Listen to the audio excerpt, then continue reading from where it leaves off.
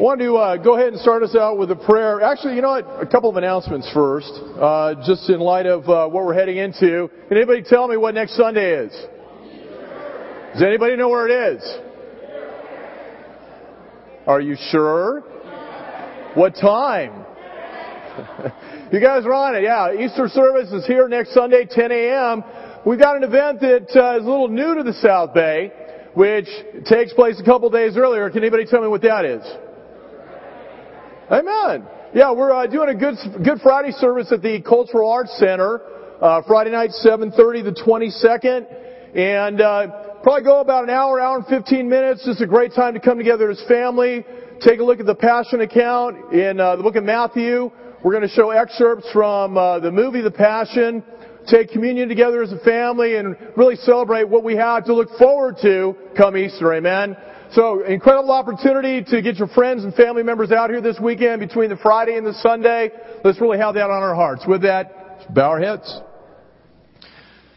Father God, I just want to thank you so much for your kingdom. The music that has been sung so far has really moved my heart, really helped prepare me for the sermon. I know that probably not too unlike many of us here, and that it's such an incredibly beautiful day today. I had to confess during our staff meeting, the idea of playing hooky was definitely something that crossed my mind, just to enjoy that creation that you've given us, Father. But so grateful for the times we have like this, where we can be spurred on by your word. We can really develop deeper relationships, friendships with one another. And ultimately, what it gets down to is preparing the home that we have here on this planet so we can spend eternity with you and the home that you've prepared for us as we walk faithfully with Jesus Christ. As Mark talked about in communion, being bonded with Christ. Father, I love you. So grateful for the servanthood of Jesus, what He demonstrated for us 2,000 years ago, culminating on that cross, but more importantly, rising from the dead because He walked this earth sinless. Father, we thank you for that, and it's in Jesus' name I pray. Amen. My wireless on? Good to go. Amen. Well, as you may recall, our segment here for this month was Dream House. We looked at a lot of different things with it. Marco started us off kind of talking about what we see going on in the world today. You know, is marriage obsolete? And really, with so many disasters that take place out there, because we're not walking with Christ, it's no wonder people are looking for alternatives and different ways of doing things. Brian just did an incredible job for us with Meet the Parents.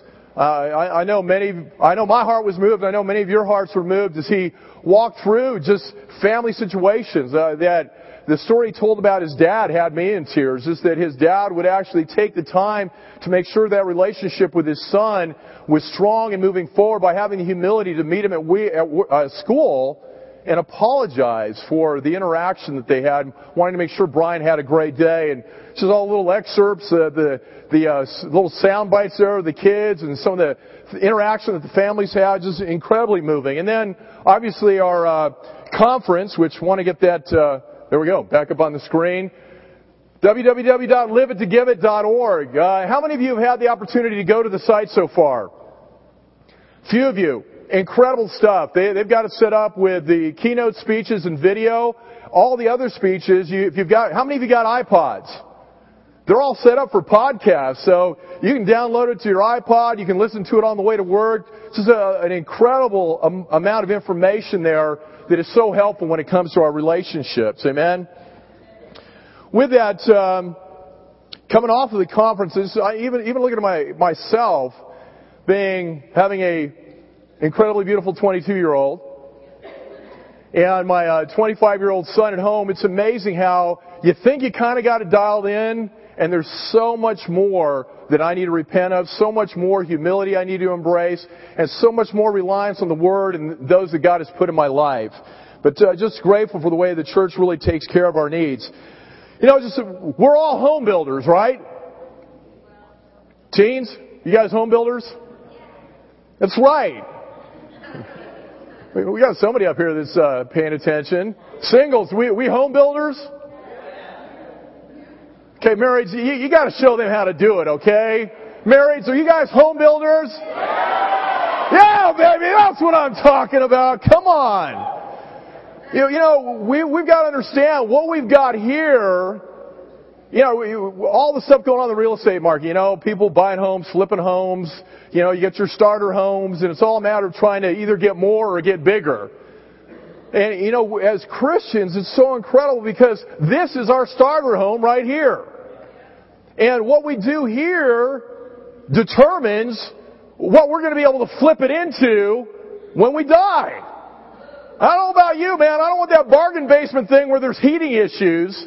I want the place that's got the AC going on with the incredible view and all that good stuff. Amen? Well, with that, maybe. Okay, there we go. Dream house. Number one, I've got 3 things we're going to look at today. The first one is house. A house. A house is not a home, right? Second thing we're going to look at is a home. The third thing we're going to look at is heaven. Amen? So we're going to go ahead and start it out with a house. What's house look like? Well, it's true. It's just that. It's a structure. Definition right here, a building in which people live, residence for human beings. Now, even the definition, doesn't it kind of sound a little sterile? A residence for human beings to live in. I don't know about you, that didn't excite me a whole lot. Here's a house. Oh, that's... Where's Brian at? You messing with me? Not the house I'm looking for. Okay, we got a house here. Kind of falls within the realm of the structure that we heard about, right? I mean, flooring looks kind of nice, but aside from that, unless you're into sleeping on wood floors or sitting on wood floors, it doesn't really look all that comfortable, right? With that, just kind of thinking through the whole housing thing, the structure, it's very reminiscent of my life before I became a Christian. Looked real nice on the outside. I remember our starter home in Ontario. Our first entry into the real estate market. It was a little townhouse that it's about 1,200 square feet. It cost us $101,000. And the yard, it had a yard, but the yard was so small. My son, on one occasion, at the age of 5, was on the swing set. And how many of you guys get those swing sets cranking? You think in your head as a kid, man, if I get this going fast enough, I'm going to be able to loop over the top of this thing, man. Well, I don't know if that's what was going through Stephen's head or not, but he got it cranking. All of a sudden I hear him yelling, "Help me! Help me!" And I go in the backyard, which, needless to say, there wasn't any place to hide. It was pretty small. He had swung over the fence. That's how big the yard was. You see, I got up over the top. I looked down. He's all panicky. I reached down over, pulled him back up. But and then you buy that starter home with the fact that you're looking to do what? Trade up, baby. Get something bigger. And I was so excited about our second house. This one was in Jackie's belly at the time. Oh, I'm sorry, that's probably embarrassing, huh? But Jackie was pregnant with Shailene at the time that we entered into escrow. And we ended up moving into Chino Hills. Man, I loved this place. It was so cool. It had it was about 2.5 times the size, 2,800 square feet, much bigger yard. Stephen couldn't swing out of it. And the thing that was really cool is you had the master bedroom upstairs at one side, and there were 2 bedrooms at the other and a bedroom downstairs, and it was like an atrium. The walls, there was more glass than there were walls. And there was a bridge from one end of the house to the other, which was super cool. And again, on the outside, we looked like we had it sewn together. I was in the automobile industry. I was a team leader at Santa Monica Ford at the time, making more money than I'd ever made, new cars all the time, whatever I wanted in the way of used cars. And again, it looked great on the outside. But prior to that position, Jackie and I had been separated. We both stepped outside of the marriage, committed adultery. Honestly, I think the only reason we lasted to the point in time that we were met was our schedules were so incredibly demanding. She worked in the clothing industry. She'd been managing Nordstrom's for a while. She moved into a manufacturing firm, was helping them out down at the Calmart in L.A. And she was on the freeway commuting from Chino Hills to L.A. Leave the house about 6 in the morning. I didn't have to be at work most mornings until 11, so didn't see her in the morning. I'd get home most nights 10, 10:30, 11. Didn't see her at night. We managed to keep I think that's the only reason the marriage stayed together. But again, that was a house. I mean, there wasn't a whole lot going on there. It wasn't comfortable. It wasn't good. We just basically tolerated each other. And it was all just the chase, the rat race. I kept throwing the ladder out, climbing the ladder of success, better job, more money, next house, thinking through all those things. I mean, I remember getting into our house and it was like, man, they had these Warmington homes up there that were really even nicer than what we had. It's like, okay, I wonder, we'll be able to finagle that in the next year or two. But it's like every time you get that ladder out there and you get to the top, I don't know about you, it wasn't satisfying for me. Because there was always another set of rungs that you had to put out. You had to keep climbing. It was the same thing when it came to the job. What's next? What's next? How am I going to make more? What's going to go on? How I can get to the next level? The money, same thing. It was never good enough. And in the interim, I'm destroying the relationship with my kids because I was a terrible father, no patience, verbally abusive, mentally abusive, bordering on being physically abusive, just all kinds of pent-up rage. So again, on the outside, it looked good, but it was nowhere near what God had in store for us. Definition of a home: a house, apartment, or other shelter that is the usual residence of a person, family, or household. Not quite as sterile, a little bit better, right? Now, does that look familiar? Same exact room you were looking at a minute ago. Which of the two would you like to live in? And this is what we've got going on when it comes to God and what God has in store for us. Just as the situation with our house being empty, that was also the spiritual condition of our dwelling as well. If you turn with me to Deuteronomy 6. When you build a home, it's got to start with the foundation, from the foundation up, correct? And I know we heard this a lot at the conference, but I think it bears repeating because it's such an incredible passage when it comes to who we are as human beings, who we are before God. Deuteronomy 6 verse 5 reads, "Love the Lord your God with all your heart, with all your soul, and with all your strength. These commandments that I give you today are to be put upon your hearts. Impress them on your children. Talk about them when you sit at home and when you walk along the road, when you lie down and when you get up. Tie them as symbols on your hands and bind them on your foreheads. Write them on the door frames of your houses and your gates." Incredibly important passage. Mark talked about, again, being bonded with Christ. Part of that bond is having the Word bonded on our hearts. And making sure that, obviously within our sphere of influence, within our household, that we're helping our children understand these concepts and that we're talking about them all the time. And coming off the conference, I was really convicted in that I've got 2 adults living with me. Well, actually 3 with my wife. But with that, why not continue this? And there aren't a lot of spiritual conversations at the dinner table when we sit down together. There are those talks, but I really felt, I'm coming away from this convicted with the need to really go after this so much more aggressively. Continuing with the building of that foundation, in Matthew 7 verse 24, again, it's a passage that we're familiar with, but it's something that we really need to embrace and bring to others as well. Amen? It says, "Therefore everyone who hears these words of mine and puts them into practice is like a wise man who built his house on the rock. The rain came down, the stream rose, and the winds blew and beat against that house, yet it did not fall because it had its foundation on the rock. But everyone who hears these words of mine and does not put them into practice is like a foolish man who built his house on sand. The rain came down, the streams rose, and the winds blew and beat against that house, and it fell with a great crash." When Jesus had finished saying these things, the crowds were amazed at his teaching because he taught as one who had authority and not as the teachers of the law.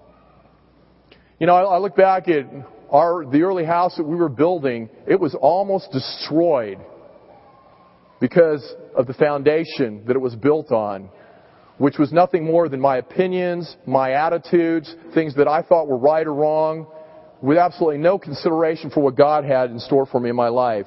You know, at the end of this passage, it talks about how the crowd realized that Jesus was one who had authority.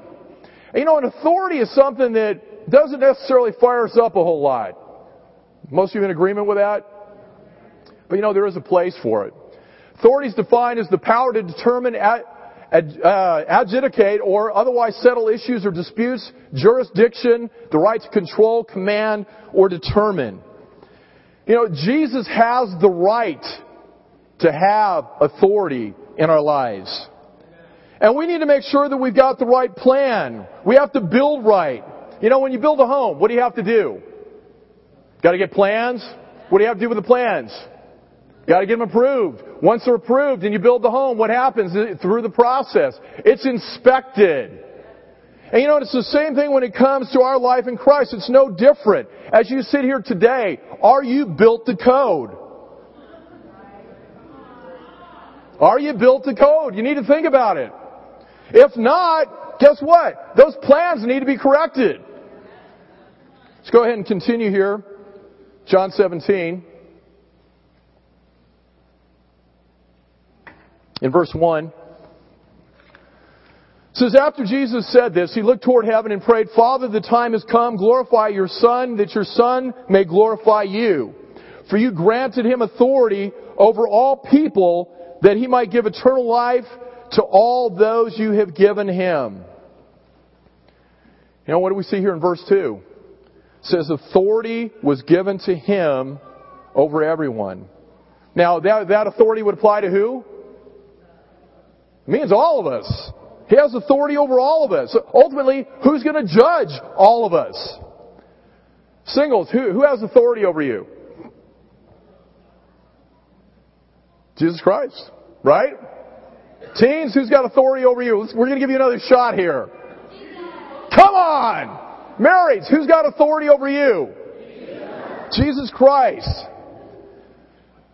Our eternity rests in His hands. Now, what does it say? It says, for you granted Him authority over all people that He might give eternal life.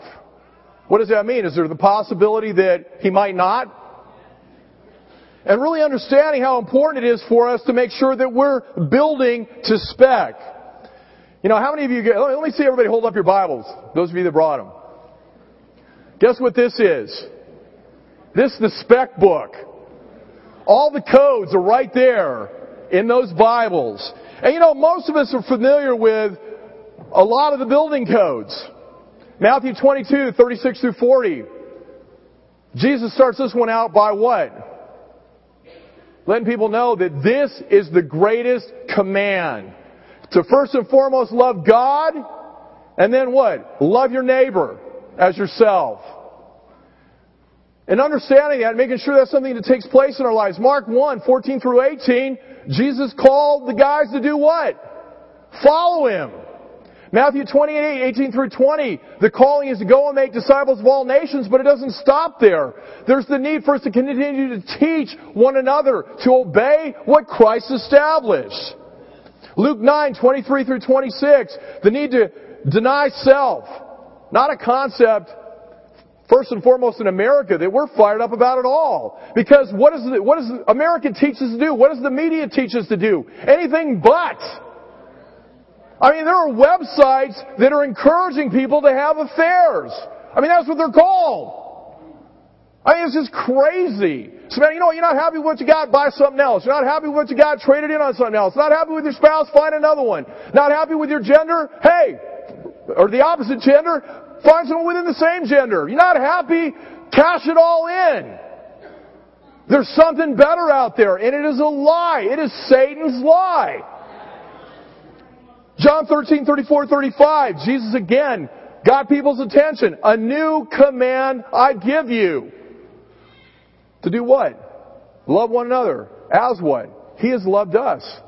And what an incredible demonstration of love. I mean, His willingness to die for me when I was at my worst. To die for my anger. To die for my adultery. To die for my deceit, my lies. To die for the way I treated my wife. To die for the way that I treated my kids. What an incredibly loving Savior. Amen. And we get attitudes in the fellowship because, well, I don't really like that guy. We got a personality conflict. That sounds like it's built to code, right? I don't think so. Matthew 10, verse 37. To love God more than anyone or anything else. And it's amazing. And I really want to lift up the singles. You guys do an incredible job when it comes to the love that you have for each other, protecting each other, and I think most importantly, waiting on God when it comes to your purity, looking for a spouse, whatever it is that you're involved with. I think it's absolutely commendable the way you guys live your lives. It's awesome, amen? I think with the teens, I can't even begin to imagine being on campus and maybe having 1, 2, 3 other peers, maybe not even having any Christian friends, any other disciples at that school, but being willing to take a stand. That is phenomenal. That is awesome. With all the pressure that's out there, that at this age, you guys made a stand and made Jesus Christ Lord of your lives. That's awesome.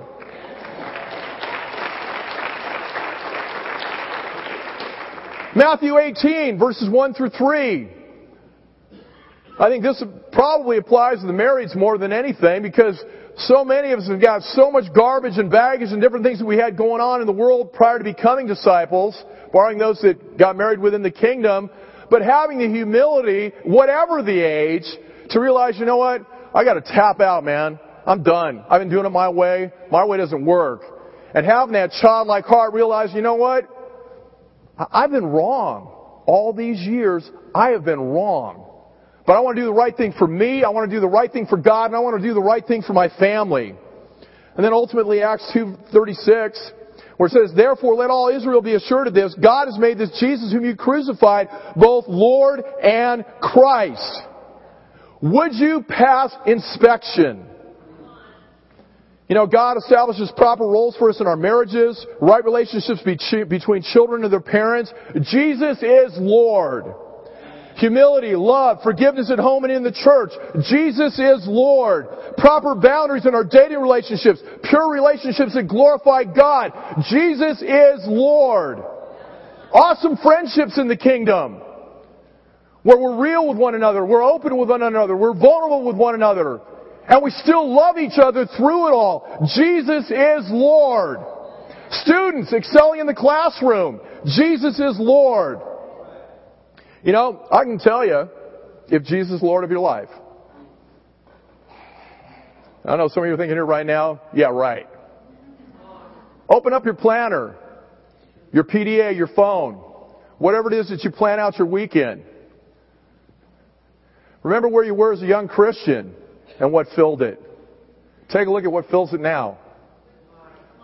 What's going on? Are your kids' sports more important than having a decent relationship where you come home and spend time with each other, get those meals together, impress what God has in store for them in their lives? Or is everything else choking out the kingdom? So I can tell you by looking at your planner who's Lord of your life. When it comes to your checkbook, I can tell you who's Lord of your life. Where's the bulk of the goal? Are you more concerned with that 60-inch flat screen than you are promoting God's church, God's kingdom, here and around the world with projects like Hope and otherwise? Might sting a little bit. But you know what? Take a look at what we've just gone through scripturally and ask yourself, do I really measure up? Would I be up to code? And realize, you know what? You need to be grateful if you're not because you got time. You're here right now. There's this concept called repentance. Metanoia, mind change. And that's what's so awesome. That's what I love about the kingdom. That's what I love about our church. I love discipling. Because you know what? I'm kind of a bonehead. I'm kind of a hardhead. Sometimes it takes somebody smacking me upside the head to understand that, you know what, bro? You need a flat change here. You're in sin. You're wrong. You need to humble out. And then to get the scriptures to back it up so I can say, okay, you're right. I'm grateful for that. That wasn't happening in the world. You know, when I was separated from my wife, all my so-called friends, bro, come on, man, come party with me, dude. I got this chick I can set you up with. I got this person I can set you up with. Man, come on, man, you don't need her. That's the advice you get in the world. Am I right? Let's go ahead and continue here. The thing we need to understand is if Jesus needs to be Lord of all. If Jesus is not Lord of all, or Jesus isn't Lord of all, He's not Lord of all. And we need to be surrendered in that. We need to understand how important it is to have Christ in our life on that level. Amen? Matthew 12, verse 43.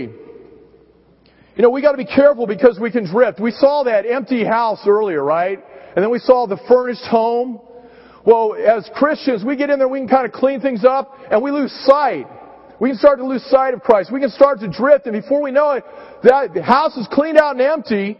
And Jesus deals with it right here in Matthew 12, verse 43. It says, when an evil spirit comes out of a man, it goes through arid places seeking rest and does not find it. Then it says, I will return to the house I left. When it arrives, it finds the house unoccupied, swept clean, and put in order. Then it goes and it takes with it 7 other spirits, more wicked than itself, and they go in and live there. And the final condition of that man is worse than the first. That is how it will be with the wicked generation. Keep in mind that shot that we saw of those 2 homes. We can get to the point where we feel like we've got this all dialed in. I don't need to really read my Bible much anymore. I've been around a long time. I know what the Bible says. I know the passages. Besides, when it comes to the church, man, I just got a problem with authority. I just don't like people pointing stuff out. Well, again, guys, better now. Me personally, much rather have it pointed out now than to get on up there and say, well, hey, remember this, and this? I wasn't Lord of your life. I don't even know who the heck you are, man. No AC for you. Bargain basement.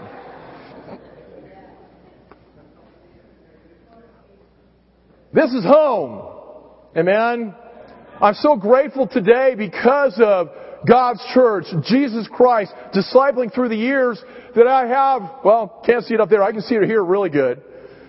My daughter Shalene's on the left. That's me next to her. My son Stephen, and then Jackie. But you know what? I wouldn't have that today. I mean, at the very best, I might be trading weekends with somebody else. And I'm so grateful that God gave me the ability to get my household in order. Amen? Jesus remains the Lord of our house. Turn with me, actually you don't need to. It's up on the screen. Book of Habakkuk. I think one of the other things that Satan can use to kind of mess with our heads, we've got some friends we've been reaching out to for a number of years now, and they're in the real estate market. They've gone through all their savings, and they're very frugal, very responsible people. But this thing's been going on now for 4 or 5 years. And we got in this conversation with them over lunch the other day, and it's like, well, man, I'm praying to God, and man, I just feel cursed. What's going on? And the reality of it is, we talked about it. It's like, look, man, you're not seeking God with all your heart. He ain't some genie where, oh, come on, baby, come on. I know you can hook me up here, God. Get me that sale. That's not what it's about. It's about making Jesus Lord of our life, and that what we've got here, you can have various degrees of comfort here, but the bottom line is it all is going to burn. And I love this passage in Habakkuk 3. There's a brother that was part of our campus ministries years ago. This was his anchor scripture, and it's definitely become one of my favorite through time, especially the times that aren't so good. Habakkuk 3 verse 17 says, though the fig tree does not bud and there are no grapes on the vines, though the olive crop fails and the fields produce no food, though there are no sheep in my pen and no cattle in the stalls. This guy got some issues, man. There ain't a whole lot good going on here, is there? He says, yet I rejoice in the Lord. I will be joyful in God my Savior. And this is the thing that's key. Why is he joyful? Who does God represent to him? God my Savior. That's awesome. This is Old Testament, and this guy had it dialed in. It says, the sovereign Lord is my strength. He makes my feet like the feet of a deer. He enables me to go on to the heights. How I personally deal with situations in life will show me whether or not Jesus is Lord of my life. Remember those the 3 amigos, Meshach, Shadrach, and Abednego? And they had this situation where they were faced with being thrown in a furnace. And you remember what they said to the king? King's ticked off. He's not worshiping them. They're only wanting to worship God. And they're like, you know what? As for us, we're going to worship God. And the thing that was so convicting about it was like, you know what? You can throw us in the fire. Our God will save us. But you know what? Whether He saves us or not, we're still going to worship God. That's the heart right there, right? I mean, that's awesome. I know for me, when it comes to life, I need to be happy no matter what. Why? Because Jesus is Lord. I need to be content no matter what. Because Jesus is Lord. I need to be faithful no matter what. Because Jesus is Lord. Joyful, loving, kind, at peace no matter what. Because Jesus Christ is Lord. You know, I mess up with Him a lot. But I'm grateful that I've got people that point it back out to me. You know, guys like Owen Thomas, Jim Malin, Calvin Johnson, Henry, Marco. I mean, the list goes on and on. If you see something in me, talk to me about it. I appreciate people that are willing to take the time, not just say, "Hey, bro, how you doing?" But, you know, bro, kind of watching your interaction there, man. You doing all right? And then not taking my pad, "Oh, yeah, I'm doing fine, bro," as an answer. And, you know, kind of getting there and prodding and pushing a little bit to really get the reality out there. But this needs to be who we are. What are those? Galatians 5, fruits of the Spirit. You know, teens, an awesome thing here. You die faithful, guess what? You get to trade up. You get to trade up. Singles, you die faithful, God's got so much more in store for you. Same thing with the marrieds. You get to trade up. Don't worry about the fixer-upper now. God's got something so much better in store. That brings us to heaven. Amen. Yay. Says the abode of God, the angels and the spirits of the righteous after death, the place or state of existence of the blessed after the mortal life. This is out of a Webster's dictionary. I mean, they got this on pretty good. This is pretty cool here. That's an awesome definition. Isn't that what we all want? The home and body makeover. 1 Corinthians 15, verse 44. 1 Corinthians 15. I'll wait for you to get there because that one's not on the screen. Give me an amen when you're there.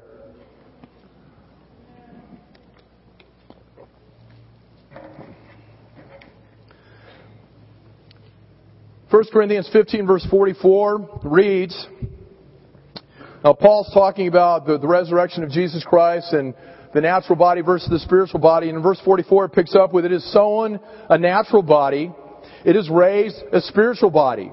If there is a natural body, there is also a spiritual body. So it is written, the first man, Adam, became a living being. The last Adam, who's being talked about there? Jesus Christ, a living spirit. The spiritual did not come first, but the natural. And after that, the spiritual. The first man was of the dust of the earth. The second man from heaven. As was the earthly man, so are those who are of the earth. And as is the man from heaven, so also are those who are of heaven. And just as we are born the likeness of the earthly man, so shall we bear the likeness of the man from heaven. Isn't that encouraging? We're going to bear the likeness of Jesus Christ. I declare to you, brothers, that flesh and blood cannot inherit the kingdom of God, nor does the perishable inherit the imperishable. Now, where did Paul hear that come from? Remember that little guy, Nick at Night? The interaction in John 3 that he was having with Jesus? This is exactly what Jesus was talking about. For the perishable must clothe itself with the imperishable, and the mortal with immortality. When the perishable has been clothed with the imperishable, and the mortal with immortality, then the saying that is written will come true. Death has been swallowed up in victory. Let me say that again. Death will be swallowed up in victory. I mean, isn't that what, don't we want a victorious death? I mean, you know, I love doing funerals of people that have died faithful. It is such an incredible celebration. Knowing that this person stuck it out through thick and thin. And you guys all know someone, probably most of you know someone like this. And you have the life to look at. You know what they endured. But what an incredible celebration for them. And for us, knowing that, hey, they're waiting for us if we continue to build the code. Amen? Where, O death, is your victory? Where, O death, is your sting? The sting of death is sin, and the power of sin is the law. But thanks be to God, He gives us victory through our Lord Jesus Christ. Therefore, my dear brothers, stand firm. Let nothing move you. Always give yourselves fully to the work of the Lord, because you know that your labor in the Lord is not in vain. You know, what does an extreme makeover look like? This gives you kind of a little bit of insight here. Christ calls it His Father's house, John 14. It's called paradise. I don't know about you guys. Any of you get away on vacation to some place that you look at as paradise? I mean, I've been to Cabo. I've been to Puerto Vallarta. I mean, I loved some of the beaches down in Mexico. Not in a rush to get down there these days with all that's going on. But anyway, how much more so a paradise where you go and you're saved. You don't have to worry about anything but how awesome it is. The heavenly Jerusalem, the kingdom of heaven, the eternal kingdom, the eternal inheritance, the better country. That's what God has in store for us in heaven. Well, actually, I think there's a couple more here. Or maybe not. Survey says? Guess not. Okay, well, let me go ahead and continue here in Revelations 21. Just give you a little bit more insight here.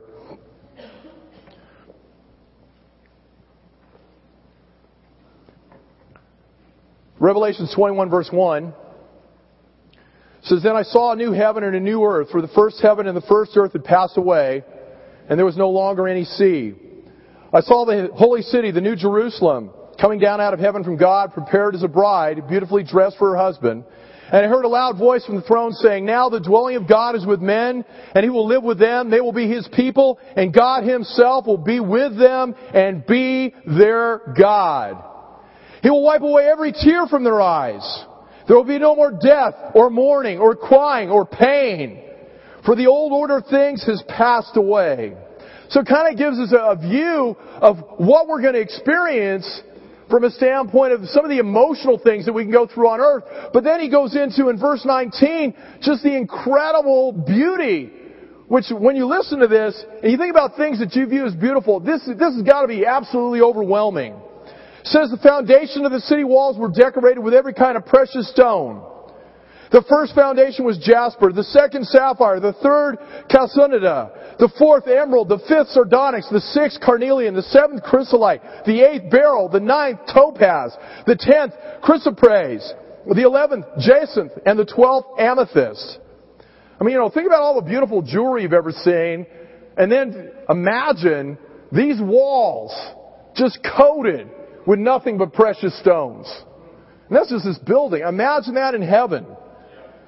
It says the 12 gates were 12 pearls, each gate made of a single pearl. The great street of the city was all of pure gold, like transparent glass. I didn't see a temple in the city because the Lord Almighty and the Lamb are its temple. The city does not need the sun or the moon to shine on it, for the glory of God gives it light, and the Lamb is its lamp. The nations will walk by its light, and the kings of the earth will bring their splendor into it. On no day will its gates ever be shut, for there will be no night there. The glory and the honor of all the nations will be brought into it. Nothing impure will ever enter it, nor will anyone who does what is shameful or deceitful, but only those whose names are written in the Lamb's book of life. I don't know about you, I want to be written in that book. Amen? Heaven, guys, we got to understand, and I don't think we really talk about it enough. Heaven will be so worth it. I love some of the writings from the early Nicene Fathers, Fox's Book of Martyrs, Hebrews 11 and 12. When it just talks about what those that have gone before us were willing to endure to get to heaven. What those that have gone before us, even in this generation, we look at what goes on overseas in some of our foreign nations. It's challenging to be a Christian. But how so much so is it worth it? No more mourning. No more tears. No worrying about how you're going to pay next month's bills. No worrying about anything. And there is so much that we have to contend with today. We have to make sure that we're living Christ-like, that our marriages reflect Christ, that we're, as parents, we're exemplifying that for our children. And it is challenging. No one negates that. But we look at that great crowd of witnesses in Hebrews 11, Hebrews 12.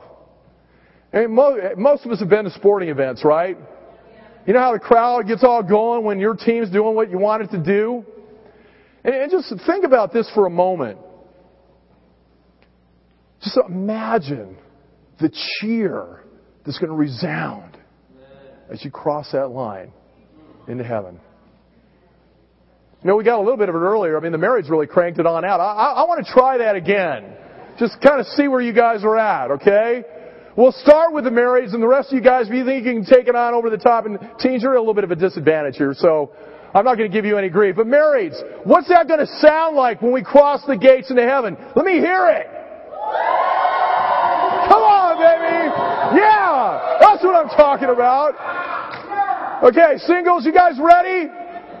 Why don't you stand up? We'll give you a little bit of an advantage here. Okay, let me hear it. What's it going to sound like, singles? Come on. Not bad. Not bad. Jason, I think you almost popped a vein there, man. Teens, you guys want another shot? Okay, why don't you guys stand on up? What's it going to sound like? Oh my. Well, I guess there's a reason they call you guys the Mighty Teens. Come on. Well, the reality of it is we stand here today, guys. We're all working on the fixer-upper. But instead of trying to flip it for a profit, we need to flip it for Christ. Amen? Jesus will let us know if we're up to code. And if we are, we have eternity with all those that have gone before us. All those that are going to be so near and dear to our hearts, if we impart the Word to them, we give them the opportunity to become disciples, we bring them on into the kingdom, and there's going to be this incredible celebration when we get there. We've got so many that have yet to hear the good news. The emphasis coming off the conference was from generation to generation. Parents, prayerfully, there were decisions that were made coming off the conference. For those of you that didn't attend, it's free on the website. Get on it. Let's make some decisions as to what we can change. One, to make our marriages awesome, so that we are a light to a lost world. But even more so, part of that lost world is our children. How much more so should we be a light to them? Singles, same thing applies. Teens, same thing applies. Really understanding what it is that you're building here. If you're a disciple of Jesus Christ, let us not drift from the commitment we made in the waters of baptism when we made Jesus Lord. If you're not a disciple, or not quite sure what a disciple of Christ is, hold up those Bibles again. Guys, the plan's right there. Everything you need to know to make sure you're building the code is right there. And you know what? We got some great spiritual contractors in this group that can help you get it done. Amen? What I'd like to do right now is I'd like to close with a video that gives us some insight as to how powerful and creative our Father in heaven is and what we have to look forward to when Jesus says, "Move the bus." Amen?